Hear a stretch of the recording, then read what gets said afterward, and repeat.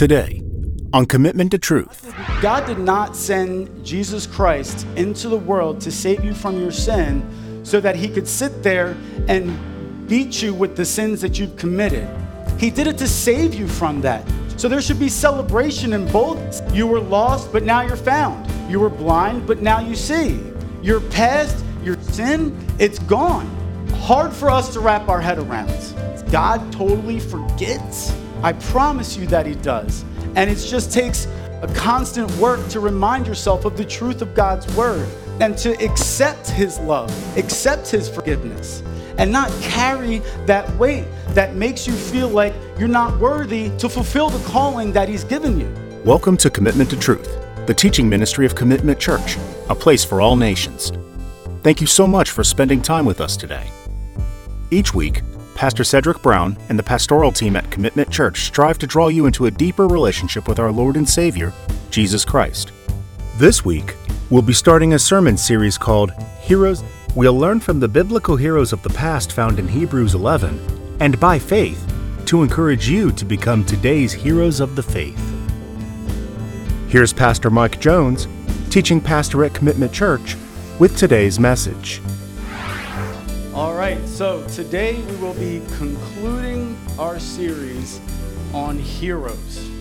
And so if you'll turn with me to the same passage we've been turning to for a while now, it should be, you probably should just open up to it at this point. Hebrews chapter 11, and just to read verse 32 to you, really just to show you that it says that we're talking about the prophets today. Hebrews 11:32. And what more shall I say? For time will fail me if I tell of Gideon, Barak, Samson, Jephthah, of David and Samuel, and the prophets. And of the prophets there are many, and I will not make an attempt to tell you guys about all the prophets that there are, because we'd be here for a while. It was really interesting getting a chance to prepare and study. They're all so different. There's so many different things you could get out of their lives. So I just grabbed two today that we'll look at. But before we go there, I just want to kind of give you a definition of what a prophet was. It was men and women chosen by God to be a spokesperson to the people on God's behalf.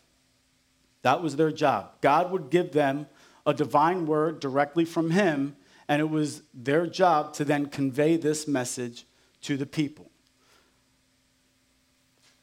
You are prophets today. What? I know. It's like, wait, I don't know about that.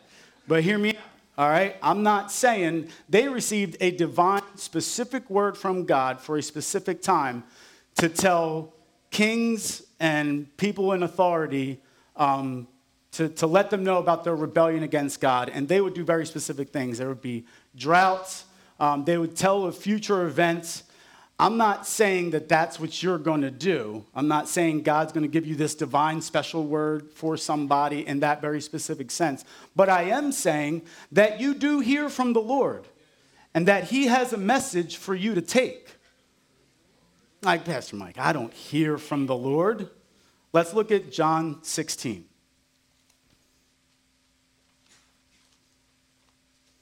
John chapter 16.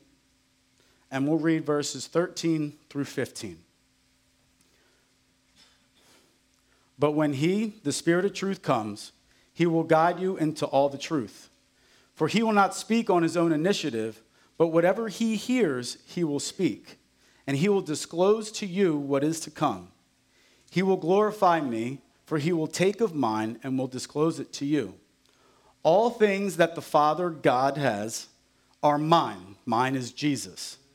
Therefore, I said that he, the Holy Spirit, takes from me and will disclose it to you. And when you put your faith and trust in Jesus Christ, you have the Holy Spirit indwelling you. And he gives you a message to tell people. And there's a pattern that the prophets had when they would deliver their message. It was to tell people about what God had done, to remind them that the God of Abraham and Jacob and Isaac, who had freed them from the bondage of slavery, was still alive and active. But he would also say that he was displeased with the rebellion of the people. But it didn't stop there. The prophets weren't bearers of bad news, except for to the people who chose to stay in that rebellious state. But there was a message of hope after that. Yes, you're being rebellious right now, but there's an opportunity for restoration and redemption. And in Hebrews 11, it keeps saying that that the prophets and the heroes didn't receive the promise. And that promise was Jesus Christ. We've received that promise. We've received that hope. And it's up to us to be the loose definition here of prophets to a world that still needs to hear that there is a Savior coming again. So with that, let's look at a couple prophets. How are we like the prophets? What are some ways we can identify with the prophets? Let's start with Isaiah. And if you turn with me to Isaiah 6, and we'll read verses 1 through 5. In the year of King Uzziah's death, I saw the Lord sitting on a throne, lofty and exalted, with the train of his robe filling the temple. Seraphim stood above him, each having 6 wings. With 2 he covered his face, with 2 he covered his feet, and with 2 he flew. And one called out to another and said, Holy, holy, holy is the Lord of hosts. The whole earth is full of his glory. And the foundations of the thresholds trembled at the voice of him who called out, while the temple was filling with smoke. Pretty awesome sight that Isaiah is seeing right now. And what's his response? Then I said, Woe is me, for I am ruined, because I am a man of unclean lips, and I live among a people of unclean lips.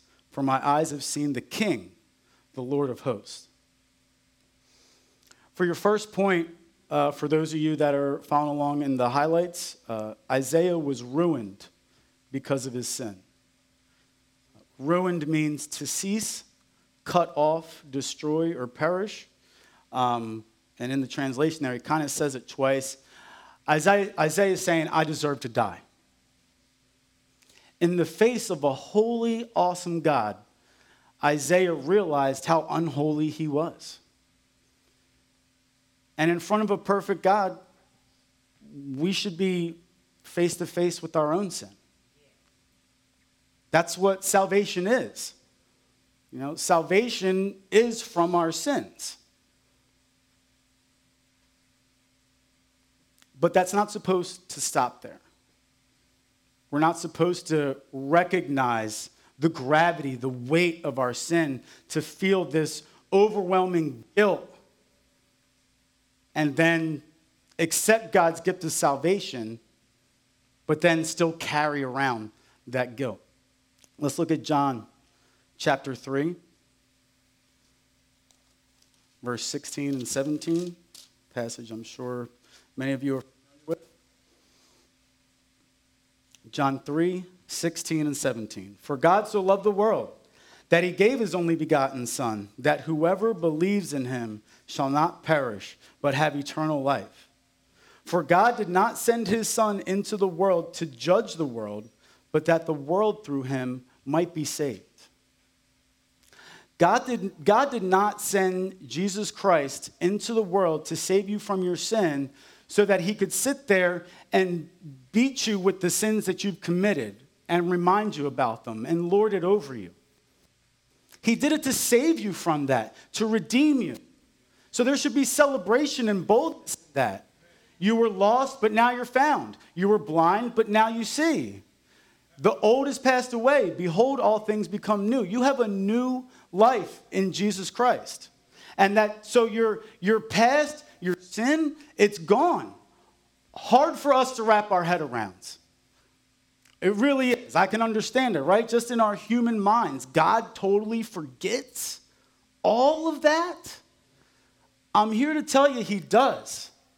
I promise you that he does. And it just takes a constant work to remind yourself of the truth of God's word, to not give God our human attributes, and to accept his love, accept his forgiveness and not carry that weight that makes you feel like you're not worthy to fulfill the calling that he's given you, to deliver the message that he's given you. Please turn with me to 1 Timothy 1. And we're going to read here what Paul has to say. Paul wrote 2/3 of the New Testament.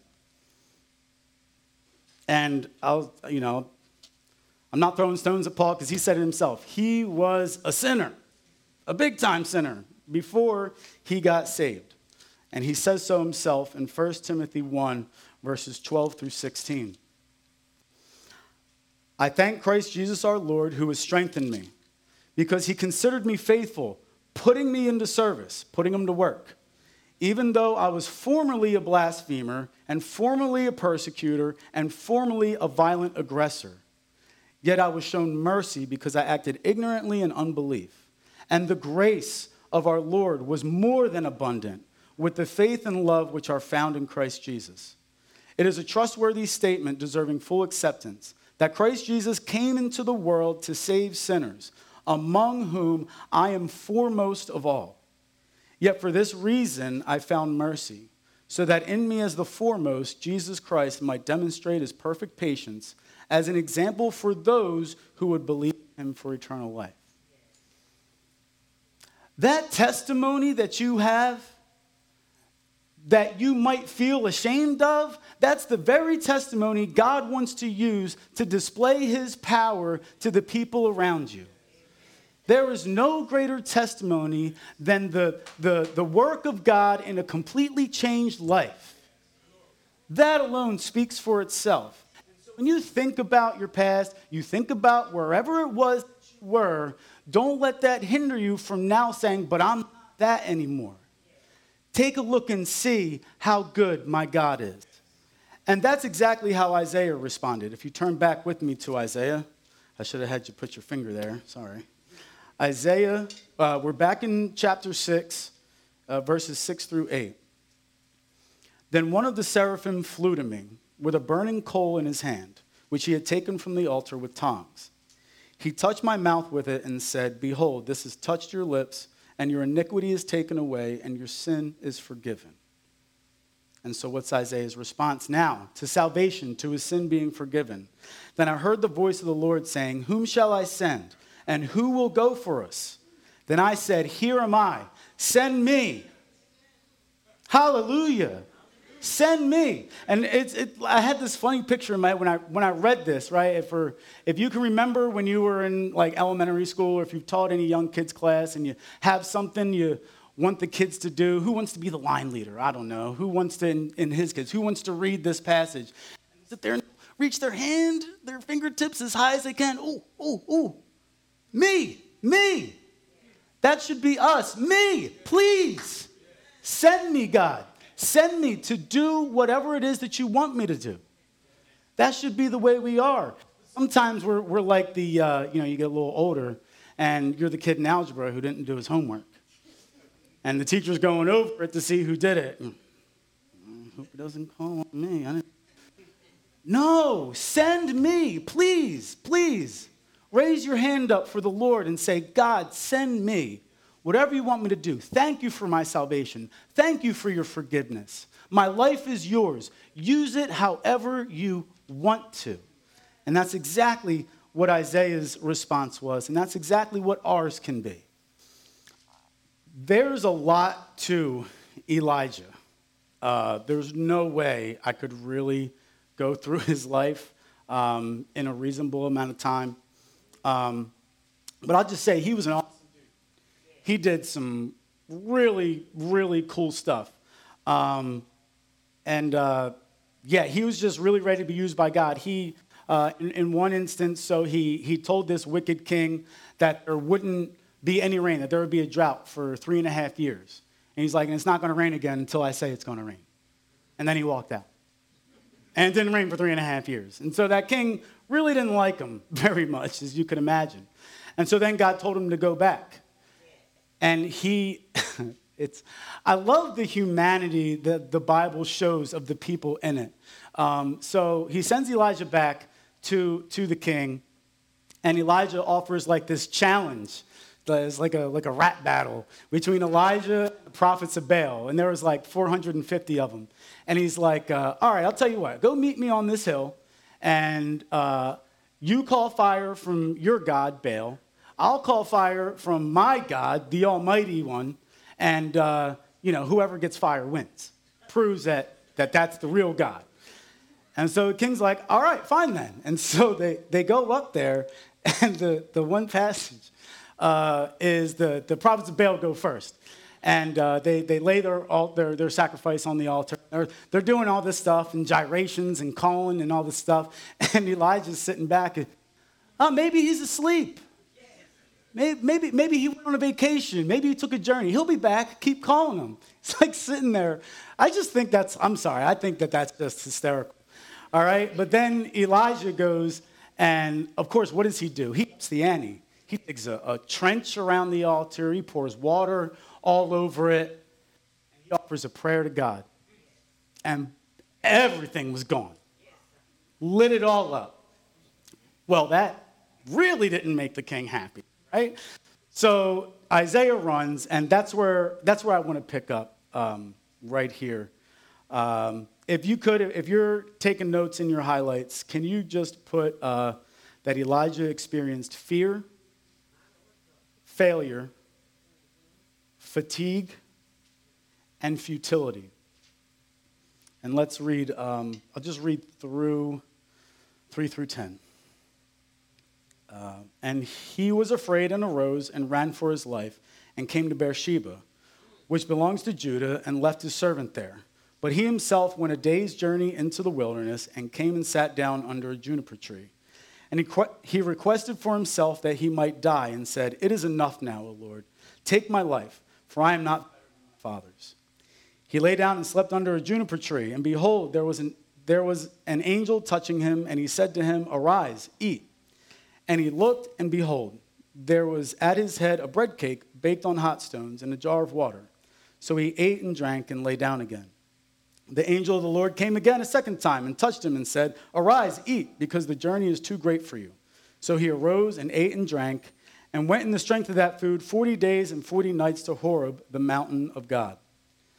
Then he came there to a cave and lodged there, and behold, the word of the Lord came to him. And he said to him, "What are you doing here, Elijah?" And he said, "I have been very zealous for the Lord, the God of hosts, for the sons of Israel have forsaken your covenant, torn down your altars, and killed your prophets with the sword. I alone am left, and they seek my life to take it away." He is distraught and despondent, despite just that one snippet of what I shared with you, and there's a lot more to that. Despite all that, he was done. There were some interesting articles, and if you guys could make a note, because just for yourselves, there was a couple articles I read that say that Elijah suffered or battled depression. And I don't think I'm qualified to really sit up here and shoot from the hip on that. But with that, though, I think that there's a lot of people who struggle today with that. And I would just ask you in one of the questions, it says to read 1 Kings 17 through 19. I would encourage you to read that so you can get some idea of who Elijah was. And let Google be your friend. I normally wouldn't, but as long as Google's directing you to your Bible, okay? And look up Elijah and depression. And this fear, failure, futility is a lot of the struggle that people have when they feel depressed. They feel afraid of life. They feel like a failure, despite no matter how successful they are. There's people that still struggle with this, fatigue, worn out. I mean, he slept for 2 days. An angel came to him twice, an angel. And he was like, "I'm just going to sleep this one through. That's a little easier than really living." Right? And he felt like there was no point. What's the point? Why am I doing this? Nobody's listening. It's not going to change nothing. Why am I doing this? Well, he was doing it because God told him. Because God had a purpose for his life. And for people who, if you struggle with depression, God has a purpose for your life. You might feel afraid, tired, like a failure, but that's not God's definition of you. You're way more than that. And the God who saved you, or who can save you, if you haven't put your faith and trust in him, can take all of that away. His promises are true. He's a comforter. He's a provider. He's a refuge and a strength. He's a shelter in the storm. That's who my God is. And that's the God he can be for you. And that's the God that he was for Elijah. Because although Elijah struggled in this way, God still said to go. He still gave him, and it's interesting, verses 9 and 10, and I think it's 13 and 14, reflect their mirror images, the same thing, repeated. Where God comes to him again after a bunch of stuff happens. God comes to him again, and he's like, Elijah, what are you doing here? And Elijah's like, well, I don't think you heard me the last time, God, so what's the point? And he says the whole thing again, you know, and God, he's almost like, okay, well, you still got this job to do. So he gave him something to do. And what I really wanted to focus on with Elijah as well was that one of the things that God gave Elijah, the word I used for the highlights was apprentice, but that's not enough. God gave Elijah Elisha. And boy, we should do like a sermon series on Elijah and Elisha, right? I hope Pastor didn't hear that, because he's going to, all right, Mike, you should.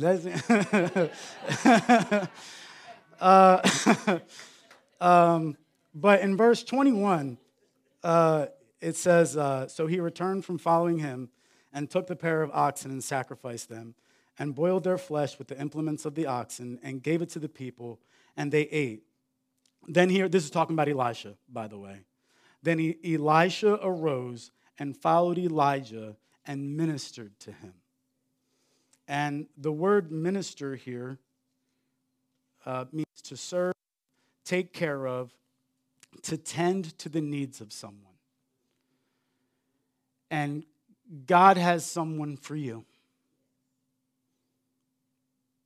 Someone who can tend to your needs on this earth. A husband, a wife, a confidant, a brother, a sister, a brother in Christ. Should probably make sure we're specific. A sister in Christ that is there to minister to you when you feel like a failure, when you feel like you can't do it, when you feel like you're not good enough. And look, when you're really, when you're trying to live a Christian life, if you're doing it the right way, you're really going to feel like you fall short. You need somebody to minister to you. You know, the other part of depression, right, is isolation. And if you're isolated from society, from people, how can you be ministered to? You know, God's called us to relationship. Now, I remind I'm always, the kids, the youth are probably tired of hearing it. I'm always pushing godly friends, relationship. And I like to tell them that, when God created the earth, he created Adam, set him in the garden, gave him some work, and this perfect one. I mean, we can't wrap our heads around how perfect the world could have been. In this beautiful paradise, what did God say? It was not good. It is not good for man to be alone. And so in that case, it shows the importance of a godly wife in that context. I don't want to, but also relationship. We're created to be with each other, to minister to each other, to build each other up. The edification of the church is our mission. We're here for each other. And I would ask you today that if you don't have somebody that you you really allow in a way that can speak healing and love and encouragement into your life, find that brother or sister today. It'll make a world of difference in your life, and it'll bring you closer to Jesus Christ. So how can we start living like heroes and prophets? I'm kind of joining the two here. We're concluding the sermon series here. And so I'd like to just put a fine point, if I can, on this whole chapter of all these people and how, out of all the great men and women of God, their weaknesses and strengths and the things that we can learn, how can we apply it? How can we bring it all together? Hebrews 11:1. Now faith is the assurance of things hoped for, the conviction of things not seen. We need to have an active faith. Faith, by definition here, is a conviction or belief concerning man's relationship to God. That's the first part of faith. It's recognizing your relationship to God. It doesn't stop there. There's a second part. It's associated with trust and holy fervor born from that faith. There needs to be an action, an outward movement, as Pastor Ken likes to say, faith with feet. You need to take that faith that you have and put it into service for the Lord. In James 2, we won't read the whole passage, but it says in there quite plainly that faith without works is dead. Not that our salvation is predicated by the works that we do, but when you do have an awesome, active, wonderful God in your life, you can't help but want to live for Him. That should just be the natural reaction. At least a conviction on the inside. If you're having trouble living it out, there should at least be a yearning inside that I need to change. I need to do better. Constantly, I need to live for the Lord. I need to deliver this message, and I need to live the way God has called me. That's the first way you can be a hero. Look, these heroes, they weren't anything special until after they obeyed the Lord. There's so many of these passages, it doesn't say their background, it doesn't say what sort of qualifications they had, what sort of training. All they did was love God and want to live for Him. And God said, you're the man or woman for the job. Here's what I got for you. And they obeyed. That's all it takes for us. God has a very specific, honestly, really specific. I can't tell you what it is from here, but He has something for each and every one of you, and only you know what that is. But you know what it is. You know, we all have the Holy Spirit in us. We have Christ in us. What is it that God's telling you? What's the job? He wants to use you. He really does. What's He asking you to do today? Hebrews 11:13.